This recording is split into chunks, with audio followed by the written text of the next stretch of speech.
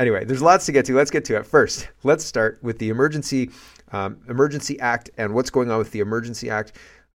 I think this person has a point. Freedom 50 says, this should be obvious, but it appears that it's not. A federal judge looked at all of the information and found that the use of the Emergencies Act was wrong. Ultra vires, right? Violated our basic rights, and it shouldn't have happened. It was illegal, right? And it shouldn't have happened. It doesn't matter what happens from here on out with appeals. Why? And it says the fact that we are now in the territory of Judge 1 says inappropriate and Judge 2 says potentially says appropriate at appeal means that this is not a case of the act being required. The circumstances should be so clear that all judges agree. There should be no gray area. The situation is so dire that the use of the Emergencies Act is absolutely necessary. If some judges agree and some don't, then it's clear it was not required. We are not dealing with a trivial legal matter here. We're dealing with the government triggering some of the most dangerous legislation it has in its arsenal and using it against people who it disagreed with. If that doesn't chill you, read that again. Your next, or your kids, either this government or the next or the one after that, one day you or they will fall afoul of a government that chooses the same way out if this doesn't end soon. That's what I've been saying. And he continues, Justin Trudeau must go. The government must go. They're completely unfit to govern. Share this message. I 100% agree that what the government has done is clear legally that it wasn't necessary. Not even close. It didn't meet the standard. They knew it. They changed the standard so they could shoehorn it in to meet the standard, but it didn't actually meet the standard. And because they did that, they are no longer fit to govern. They don't have the trust. They don't have the confidence. The only reason they're still in power is because they have a supply and a confidence agreement with the NDP that's supposed to go until 2025. But usually this would be enough to drop a government. And the fact that it isn't, well, on top of all the other scandals, there's something else going on here. You know, like when you see a YouTube video or you're in a mall and the person's chopping everything and blah, blah, blah, and you're like, there's more to this than I'm seeing here. Like I'm getting caught up in the sale patter, and I'm sure that this, pot's not going to last forever or whatever it is. And so, yeah, we are being spun around in a washing machine and unable to get our bearings in order to actually soberly look at what this government has done. And that's by design, so they can continue doing what they're doing. And here is a group of people who are taking on the government, not necessarily directly for the Emergency Act. She ends the video here saying we're taking the government of Canada to court in a class action lawsuit because of the damage they did to our businesses and so on. And I've talked before about how it's interesting that the government of Canada gives free money to Ukraine, right? No expectation of repayment for Ukraine. But if you're a small Canadian business struggling because the Canadian government shut down your economy on you, pulled the rug out from under your feet and tripled your insurance cost and tripled your running costs because of carbon taxes and the cost of electricity and the cost of gas, et cetera, you get a loan. And that's wild. That seems predatory to me. So here's just a little bit of this information. And she talks about history of saying, like, I came on here and I shared my story, and I found out that other Canadian businesses are in the same boat, and this is what we're doing about it. So if you're interested in finding out more, I think that she's got her Instagram and a link here. The link should be in the description. If you're interested in knowing more, you can look this up and check it out if you're interested. Here's just a part of this. Here we go. Launched a new Instagram page called Sovereign Square, which features all the Canadian businesses across Canada. And it's becoming more and more apparent that small business in Canada is crumbling. And everywhere you look in your neighborhood, I'm sure you have seen the doors that have been closed, the paper on the walls, no more business in a once thriving community. I hopped on a call with several business owners yesterday, and hearing their stories is heartbreaking. And there's thousands of us that are going through this, whether it's debt from the CEBA loan, debt from not being able to operate the way we want to operate. And it is becoming unbearable. And many, many businesses have already closed or on the verge and are left in thousands and thousands of dollars in debt. People are losing their homes. People are committing suicide. This is not something that we need to play around with. This is absolutely heartbreaking and serious, and lives are being destroyed because of this. Last week, I came into contact with a lawyer who has been working with other organizations across Canada in terms of dealing with the unjust and unconscionable mandates that were imposed by our government. And he is taking on our case as small business owners across Canada. We are going to file a class action lawsuit against the government, the federal government of Canada. So there you go. And I mean, fingers crossed. I wish them luck. I hope that they're able to have some impact, because it seems like the courts are crooked, and it has seemed that way for a while. Let's talk about the trans ideology. And Brett makes a good point. He says it's now been over 3 days since Danielle Smith announced Alberta's common sense approach to transgenderism in school. I'll note again, I don't think giving 15-year-olds cross-sex hormones is common sense. I don't think giving 17-year-olds access to surgery is common sense. And I think that it is just incredible that so many people are celebrating this as a win. But I'll look past that for right now. Has Pierre Poilievre, says Brett, made any comment yet to support her? Has any CPC member of parliament? The silence is deafening. It's not even a very good bill. Sure, it protects kids under 15, but it throws 15 to 17-year-olds and up to the wolves, right? Target your gender ideology to the 15 to 17-year-olds, preferably the autistic ones, because they'll listen, right? The other ones, well, they're too busy doing other things right now. Trust me, you don't want to go in there, man. So it just seems interesting that nobody is willing. It's very not threatening. It really does enshrine what's going on in some kind of quasi-law. Like there's now a pathway to... Alberta's trying to recruit doctors. So the fact that the Conservatives can't even support this, which still... And I mean, people would celebrate it. They would be loving it. It is a bad bill. It is not sensible. It doesn't make any sense. And it still does a lot to enable these people to spin falsehoods like you can change your gender if we can just cut that thing off right there. Nope. No, it's not going to happen, man. It's not going to happen. And so further, other provinces are moving to enshrine this kind of stuff. Tim points out Grace Lohr, who infamously promoted bringing out the knife against opponents of child transition, has just been named BC's Minister for Children and Families. So that's interesting, right? And he says, take that in. She'll decide if parents keep their kids. Help me stop her, says Tim. And Jonathan says, there's definitely a Western Canadian province that's led by a dangerously unhinged political cult, but it's not Alberta. This is bigger than... The trans cult, I think, is actually bigger than it seems. They didn't just pop out of nowhere. You know what I'm saying? There's motivation. I'm making like the sign of money. There's motivation, money behind this. It's not just like, it didn't pop out of nowhere. Same with Black Lives Matter. Same with the Pussy Hat thing. All of those things. It didn't pop out of nowhere. They have operatives. They have people willing to signal like this, wearing shirts like this. It says... protect trans kids, and it's got a knife and a rose. So the imagery there is just very interesting, right? Here's Global News. This is how they're reporting what's going on. But first, I think before we see what Global News says, we have to understand who's out protesting in Calgary right now. So Gil McGowan, he, him, these are all union operatives. This is CUPE, this is union, right? NDP and union. And Gil says, very pleased to stand with activists from United Nurses at the rally in YEG to oppose Danielle Smith's attack on trans youth. And then, so that was Edmonton. This is Calgary. And What Fresh Heck Is This says Calgary has hundreds come out too.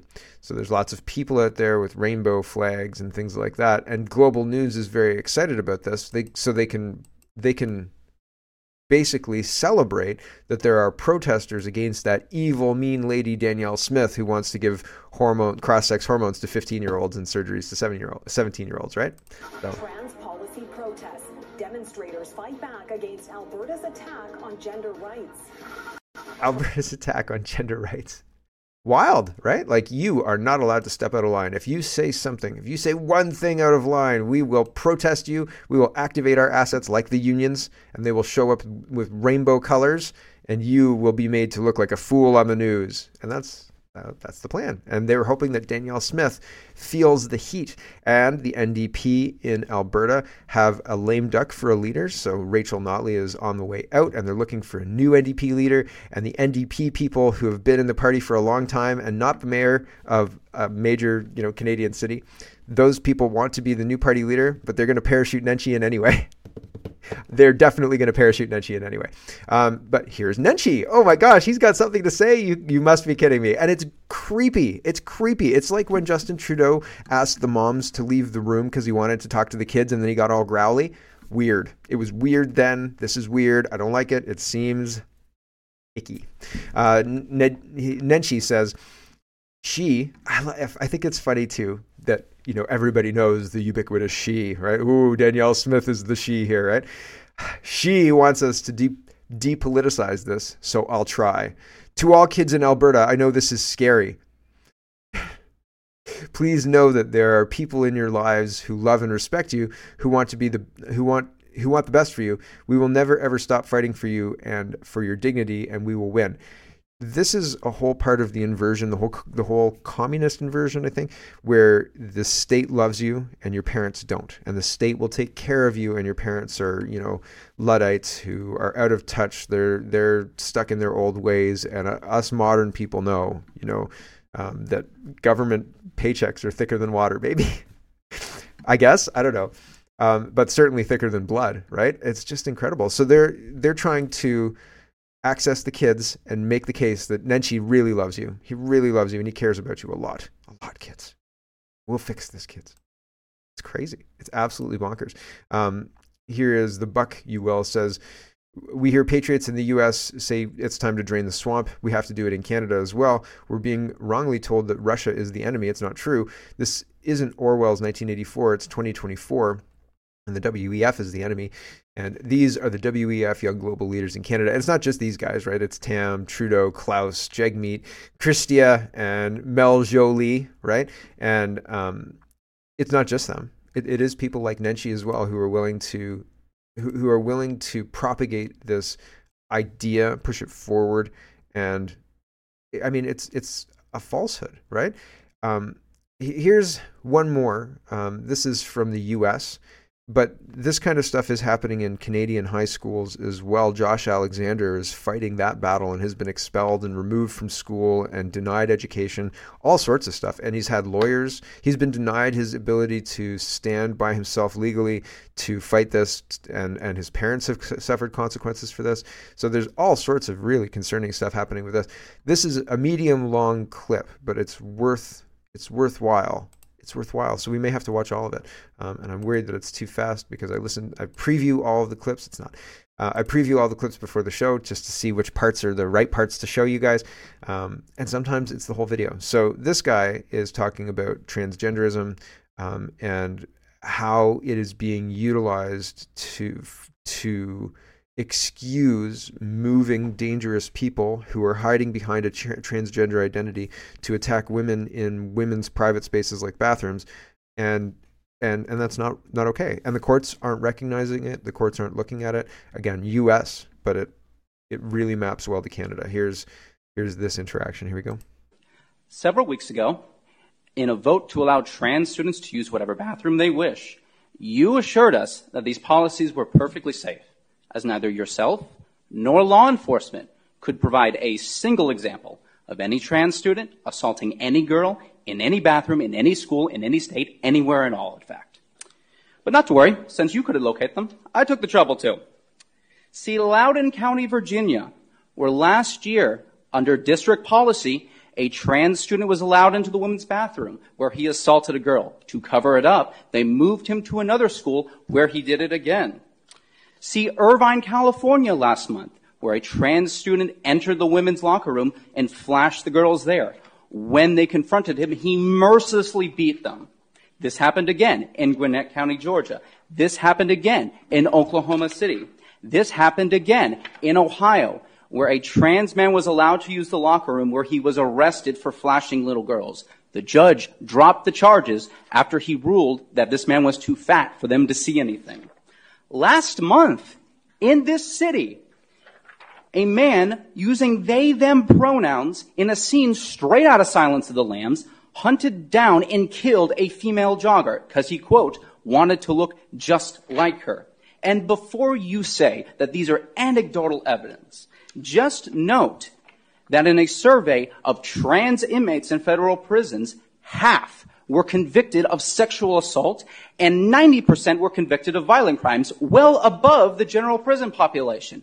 Now, it should also be noted that in each of these cases, each of these perpetrators had either changed their pronouns, had undergone transition, or had received gender-affirming therapy and accommodations thereof. Why is this important to note? Probably for the same reason we recognize as a society that you do not affirm that people with anorexia can be healthy in any way. You do not affirm that somebody with schizophrenia is hearing voices. And you do not affirm that somebody in a manic episode is having great ideas. Because when you leave somebody to languish in their false mental state, i.e. men who think they are women, they will inevitably lash out and harm themselves and those around them. People hurt other people. But I don't want to pretend and have the hubris to think that I'm going to be the one to change your mind. I'm happy to share any and all of these examples with you. But you will most likely leave here tonight believing that men can become women, affirming care works, and that you made the right vote. But you will no longer be able to look into the eyes of your constituents and honestly say that you are unaware of the assaults that inevitably take place when we declare to women, you have no right to privacy. Thank you very much. So, right? A little bit long, but I think worth it. He goes after them, makes a clear argument, and says, you can't claim to not know. You know, I told you. And we have witnesses, and it's on video. So, don't pretend. And yeah, they're just pretending like, well, you know, any negative, anything that's bad that happens is just worth it because the transitions are difficult. You know, these things are, you got to break an egg to make an omelet and all that, right? It's false. It is to make you shut up. It's like saying that's quite Islamophobic. CBC Watcher, let's move on to a grab bag of governance. New York Post is reporting Canada halts controversial assisted suicide program for mentally ill due to lack of doctors willing to participate. So, I mean, that's good news, but I'm skeptical that that's it. I would believe that the doctors maybe put up a stink, but they purged the doctor's ability to do that in COVID. So the money, doctors willing to inject, I don't see the doctors not being willing to participate. I'm sure they don't need that many, right? And so it seems like the public backlash has an impact, but who knows? Maybe I'm wrong, and maybe the doctors all grew a spine, and the CPSO and all of the regulatory bodies across Canada said, okay, and it's not the public pressure at all, right? The doctors did this, not the Canadian public, saying this is an insane idea, because what they want to do is kill people. The government has a monopoly on violence. You can't go into a contract with somebody else to sell your organs, I don't think. You can't go into a contract, I don't think. Can you? And you can't go into a contract with somebody else that's not the government to kill you, right? I couldn't put up a sign, murder for hire. Don't worry, just the maid kind. And you know, hope to get clients without the government saying you can't do that. Are you sure? I'm pretty sure I just sell a product just like anybody else. Like, this is legal now, right? So the government can do this. Nobody else can do this. And there's another point I was making. Hold on, I have to think about it. The mental health part, yeah.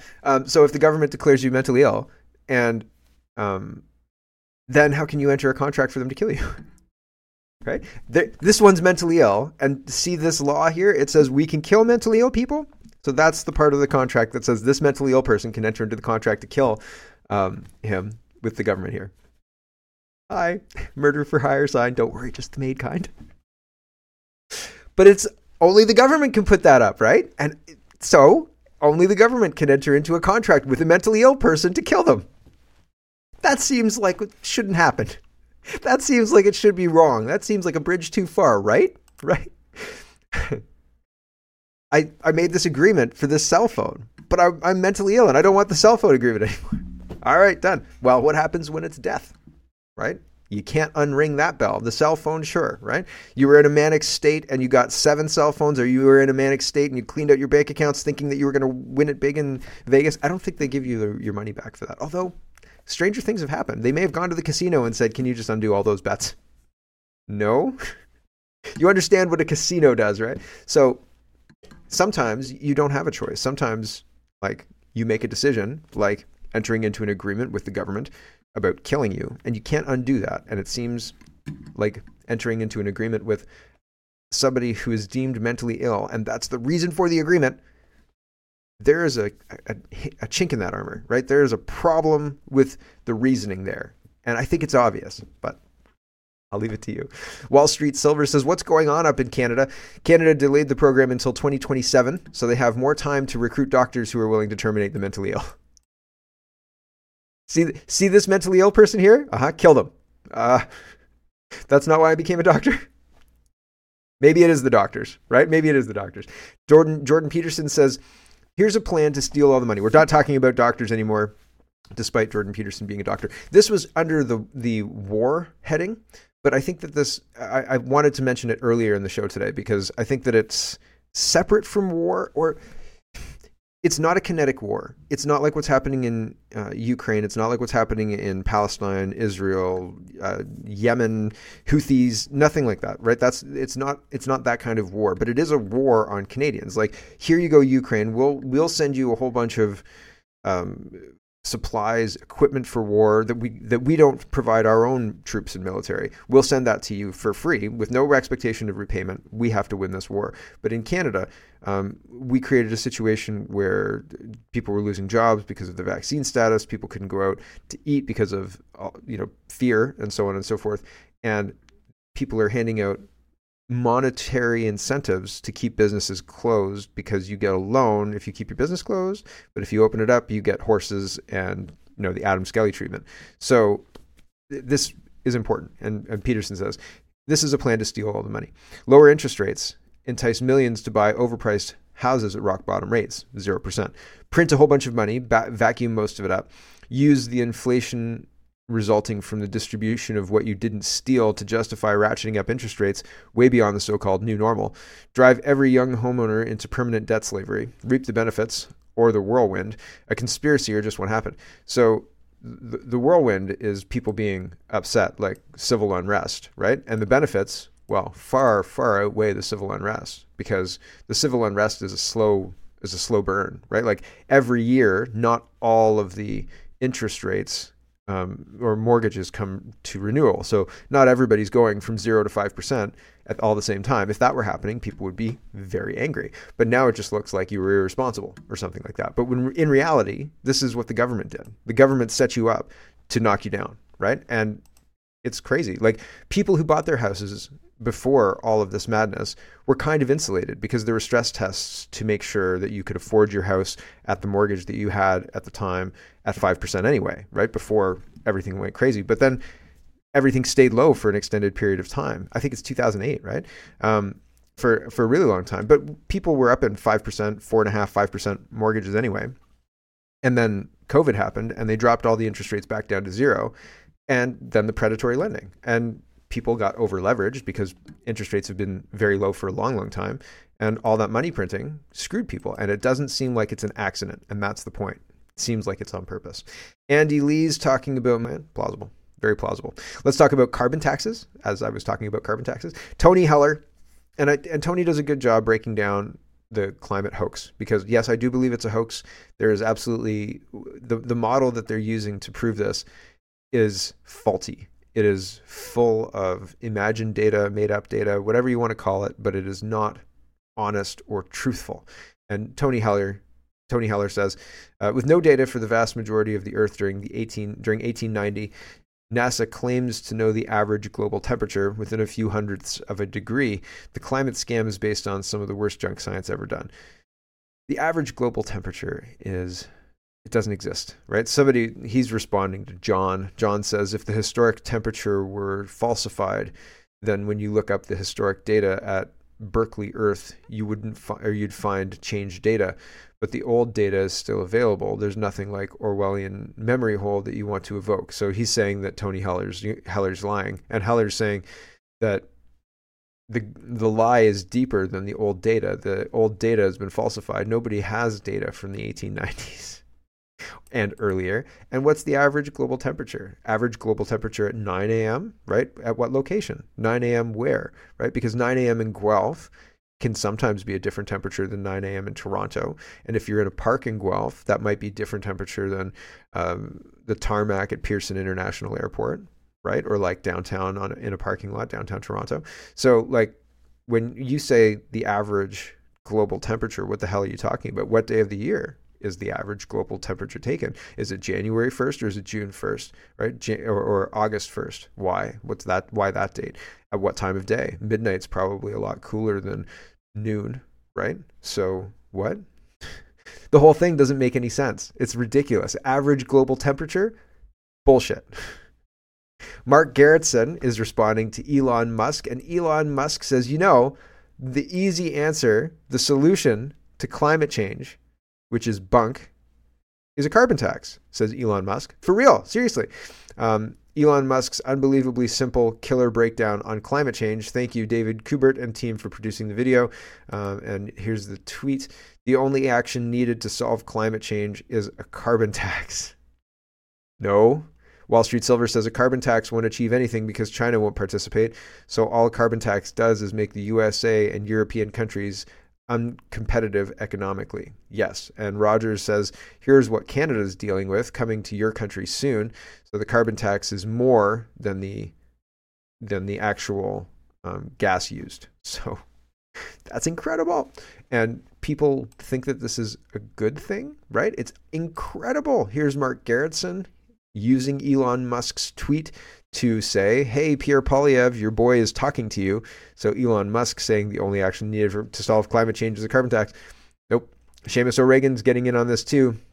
Neither a left or a right issue. Elon Musk says putting a price on pollution, one that puts money back in people's pockets, is the best way to fight climate change. CO2 is not pollution. CO2 is plant food, and pricing CO2 makes everything more expensive and is inflationary and is causing inflation in Canada to a degree that is intolerable. It's not a good thing. It's a bad thing. Very, very bad. Dr. Simon Godek is responding to Elon Musk saying, hey, Elon, I can't believe people consider you the smartest person on earth. You praise the harmful mRNA gene therapies. You consider CO2 bad for life and support taxation on it. You submitted to the Zionists immediately after the slightest criticism. It's possibly only a matter of time until you also claim that men can become pregnant and that we should all eat the bugs. Why? What are they blackmailing you with? And Elon Musk is saying we should not, for example, impose draconian laws on farmers or make citizens uncomfortable by limiting air conditioning usage. Keep tax revenue constant, but shift it to tax what is probably bad, CO2, just like alcohol and cigarettes are taxed more than fruits and vegetables. This is not correct logic. CO2 is not a pollutant and is not driving this.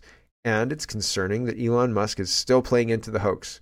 He must know. He must know. Like, I'm just some guy in my garage, and I believed in climate change. I really believed. I thought 2015, the Paris deal, I thought that was a real thing. Like, I thought that they were not messing around. And like, I grew up in the era of Kyoto and all of the rest of it. And I worked in schools until 2012, 13, 14. So like, believing in climate change was something that was assumed, right? Like the staff in the schools, it was like, oh, well, it must be blah, blah. It was conversation, right? Like, and people thought that. And it was not until I realized that they're lying about everything, right? The awakening is swift sometimes, but it is very interesting that the information is there if you want to look at it. But I mean, realistically, Elon Musk is sending rockets to space too, right? So Truth Media says, so many people no longer feel represented by or even remotely approve of what their governments are doing with the taxes they forcibly extract already. Yeah, like sending Canadian tax dollars to Ukraine is not something I want to get into, but we do it anyway because that's what's happening. The tax dollars go to Ukraine. So why would we want to pay more taxes to entities that do things like that with our tax dollars? is the point. Truth Media continues, why would anyone anywhere, and especially after the last 3 years, trust any of these governments with all things, a carbon tax? Nope. Right? Public trust in government, all-time low. Yeah, I think that maps well in Canada too, honestly. Anne says, breaking news, Canadians are now paying more in carbon tax than the actual cost of gas. How will Justin Trudeau explain this to my constituents? And she is a member of parliament for King Vaughan, and so shadow minister for seniors. Justin Trudeau says carbon taxes are working despite all the evidence. Says climate change causes droughts. So here we go. What is making farmers vulnerable across this country? Do you know what it is, Mr. Speaker? It's climate change. It's the fact that a change in climate causes droughts, floods, and fires, And then they start doubling up on droughts and makes him say it a bunch. So they're trying to convince people using fear, and the data doesn't back up their nonsense. And also, all of the fires from 23, all arson. All of it arson. I don't think it was any wildfire. I think it was all arson. Here's the Toronto Sun. And just to really underline it, the carbon tax is not being measured for effectiveness. We don't know what we're buying with it. We don't know how effective it is. Trudeau government doesn't know how much its carbon tax reduces emissions, reports the Toronto Sun. How can Canadians possibly know if they're getting a good value for money if they're spending on the carbon tax? Given that Prime Minister Trudeau's carbon tax is costing the average Canadian household hundreds of dollars annually when factoring in its negative impact on the economy, how much is it lowering Canada's greenhouse gas emissions? None. In response to an order paper question by the Conservative MP Dan Mazur last week, hat tip to Spencer Fernando for reporting on it, Environment Minister Galbeau said the government does not measure the annual amount of emissions that are directly reduced by federal carbon pricing, retroactively attributing specific... Now, the government does not measure the annual amount of emissions that are directly reduced by the federal carbon pricing. I don't know why they wouldn't do that. Because as it's happening, you would say, I expect this initiative to take out 1 megaton or 10 megatons or 100 megatons, 50 megatons, right? Maybe you do it in tens until you get to hundreds. You would have an expectation. And then we believe this intervention worked for these reasons and took out this amount of whatever. This is what the rationale is, to give you some idea of the effectiveness of this expensive policy. Now, they go on to create kind of a straw man. I think this is the government creating this straw man. And they say this, retroactively attributing specific greenhouse gas reductions to a specific action such as carbon pricing, a discrete regulation, or specific initiative is difficult given the multiple interacting factors that influence emissions, including carbon pricing, tax incentives, funding programs, investor preferences, and consumer demand. The National Inventory Report, which reports annually on historic greenhouse gas emissions, does not include this information. So the retroactively thing, sure, you can't go back to 1985 and say, in 1985, if we had had a carbon tax, then this many pounds of CO2 would have been pulled out and blah, blah, blah, blah. You can't do that retroactively, but you should be doing it as you do it.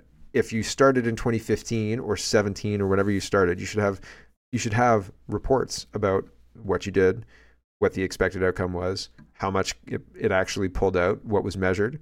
And if you can't measure it, what? Why not?